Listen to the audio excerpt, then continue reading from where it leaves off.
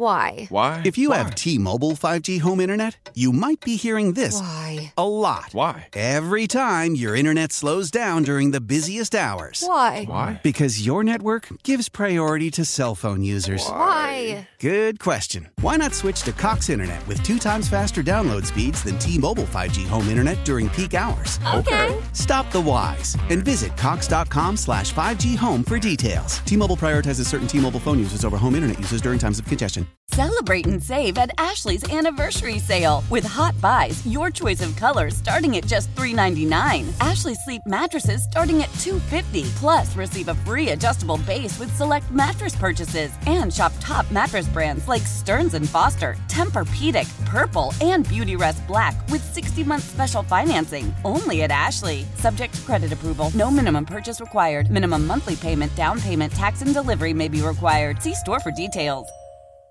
Let's hit the Great Midwest Bank hotline and welcome in Eric Name from The Athletic, covers the Milwaukee Bucks. Eric, thanks for the time. Good morning. Happy holidays. Thank you for having me. Same to you. All right. Just let me start here. 1-2. It's 3 games, and it's the same old adage. It's early. I get it.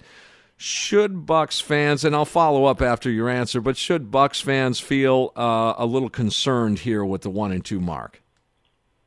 I don't think so. This is a team that, over the last 3 or 4 years hasn't had a ton of turnover from year to year. Last year, obviously, they changed out a starter and Malcolm Brogdon and brought in some new guys. But for the most part, they were still bringing back a whole lot of the roster. I think it was something like 77% of the roster was coming back.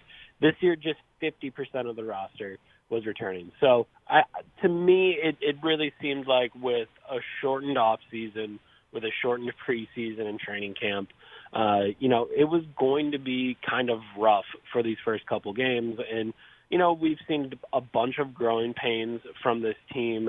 The defense has been trying to figure itself out. They've been giving up just about everything. In the past, people have gotten used to the Bucks giving up some threes. They've just been, doing a poor job keeping the ball in front of it.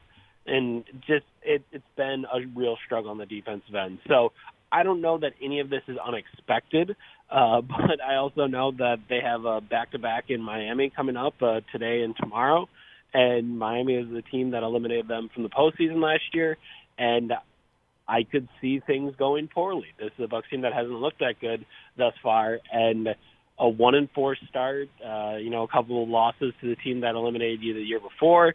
I could see Bucks fans, freaking out even more. That seems like something that could happen. So I don't know that any of this is unexpected, but I would not be surprised if fans do not take it well. And I don't know that I could blame them. A poor start is a poor start. It is, and I agree with that. So that leads to the follow-up here. I completely agree that it's going to take time and adjustment to integrate new players into Bud's system, and really Giannis's and the mainstays Middleton. But at what point then should the measuring scale be? Is there a target time to kind of say, is it 15 games? Is it 10 games? Is it 20 games? Just because a ton more about basketball than I do. What's a good frame of reference to how many games it would take with a 50% roster turnover? Yeah, I think you're looking at around 20 games to get everyone to have a good feel for how long this is going to take. And it's going to be weird this year because obviously it's only a 72-game season, so fewer games in the aggregate. If it takes 20 to get used to, that's a higher percentage of your games that aren't going the way that you want them to go. But I think the big thing with this team is how they change going forward. They've had the league's best record for the last 2 seasons and then not found postseason success. And if that's the case, then you got to be thinking about doing things differently.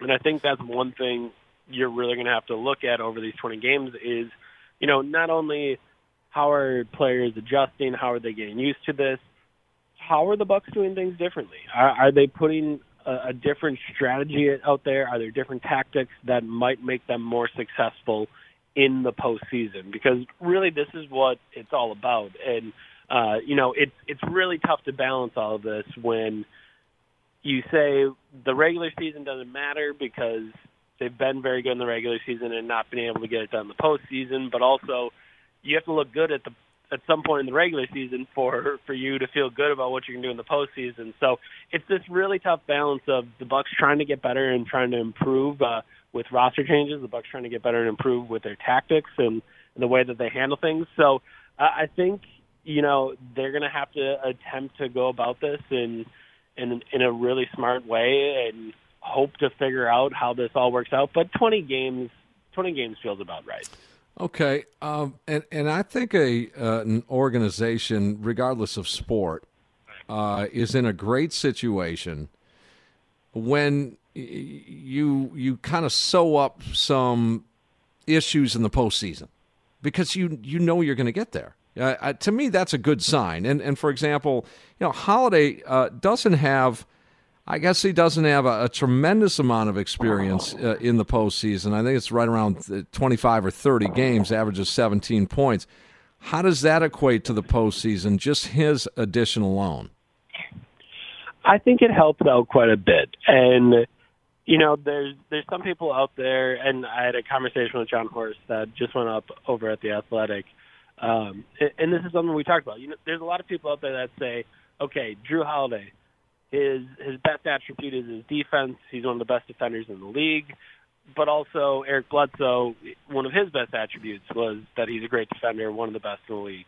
Okay, so offensively, how does Jrue Holiday, impact the game? And it's about his strength and it's about his quickness. And then you look at Eric Bledsoe and, he impacted the game through his strength and quickness. So how do they actually get better? And I think the big difference is just kind of the way that Jrue Holiday goes about playing basketball, that when he uses his strength and quickness to get an advantage, it is to see the floor. It is to get the best shot possible. It is to get his teammates involved.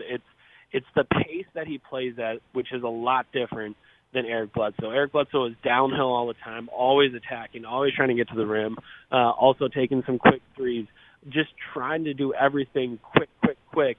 And Holiday is much more methodical. And when you look at the struggles that this team has had in the postseason, obviously a lot of people point to the defense, but one of the other things is the half-court offense. And how do you get better when the game slows down? And Jrue Holiday is much better at that pace than Eric Bledsoe. And I think that, to me, is the thing that you really point at for how are the Bucks going to get this done? How are they better? I think Jrue Holiday's pace on the offensive end plays a massive role in that. And maybe I'm wrong, but I do think it's very different between those two guys, and it can be a real weapon for this team in the postseason. Eric Name of The Athletic here talking some Bucks basketball here on the Bart Winkler Morning Show. Tim Allen in for Bart.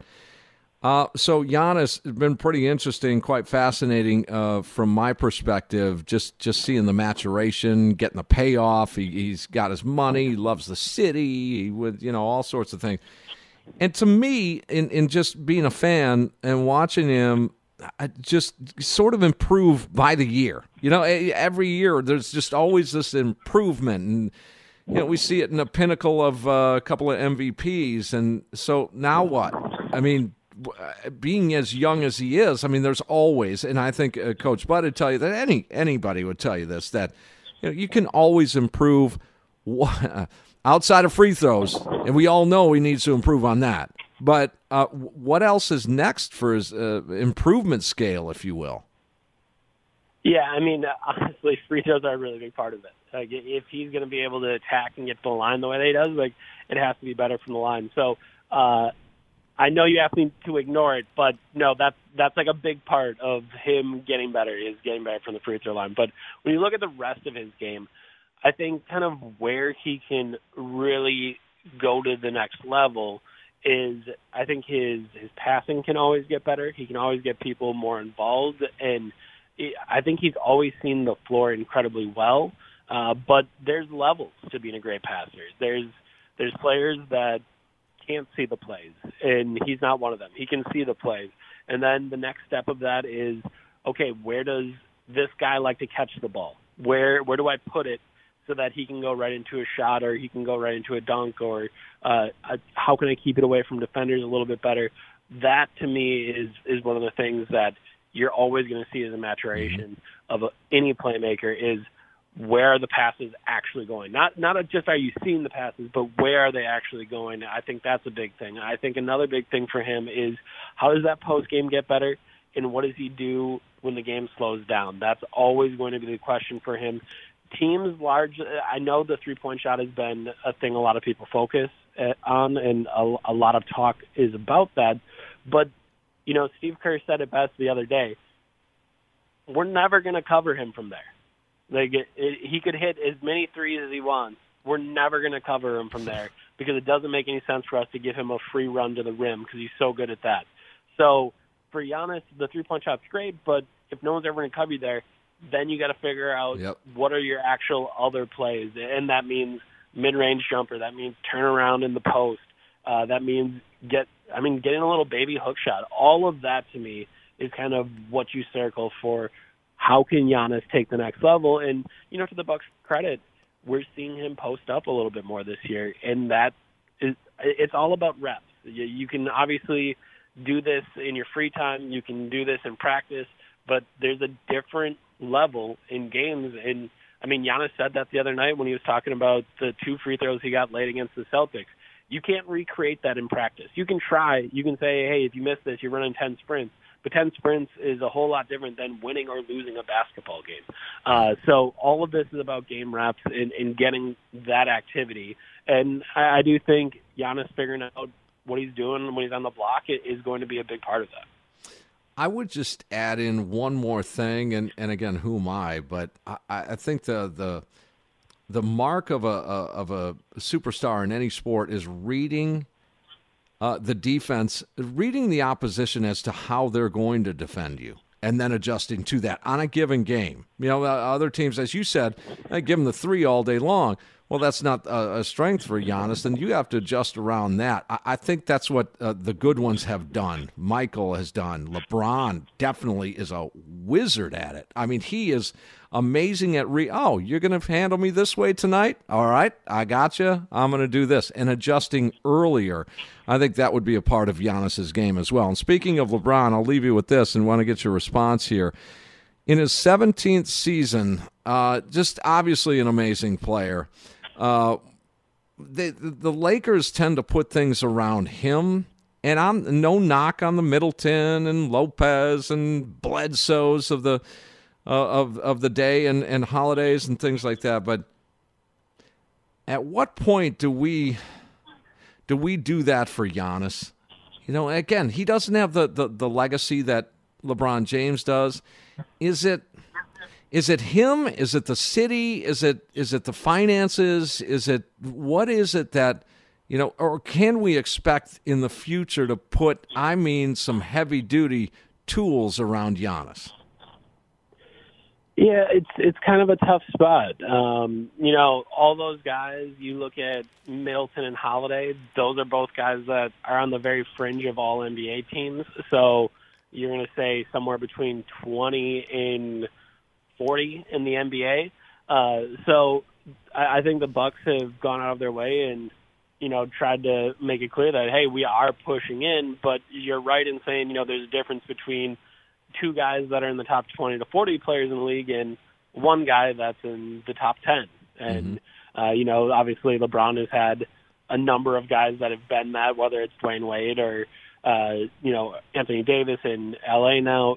He's had those, and the Bucks have not gotten those guys for Giannis. And I think that was part of what took Giannis so long on his Supermax decision. It was, just trying to figure out if you could actually get it done in Milwaukee, that it's always going to be a little bit harder here. And I know Bucks fans don't want to hear that, but, those are just kind of the facts, that there aren't going to be a lot of players that really want to make their way to Milwaukee. But do you think the ownership, Eric, I'm sorry to cut you off, but do you think the ownership then made him feel a little more at ease, that maybe there is a Harden or a Westbrook or a Davis or a Leonard or someone they can put with him without knocking, his own teammates? Do you think there was a subtle conversation about that?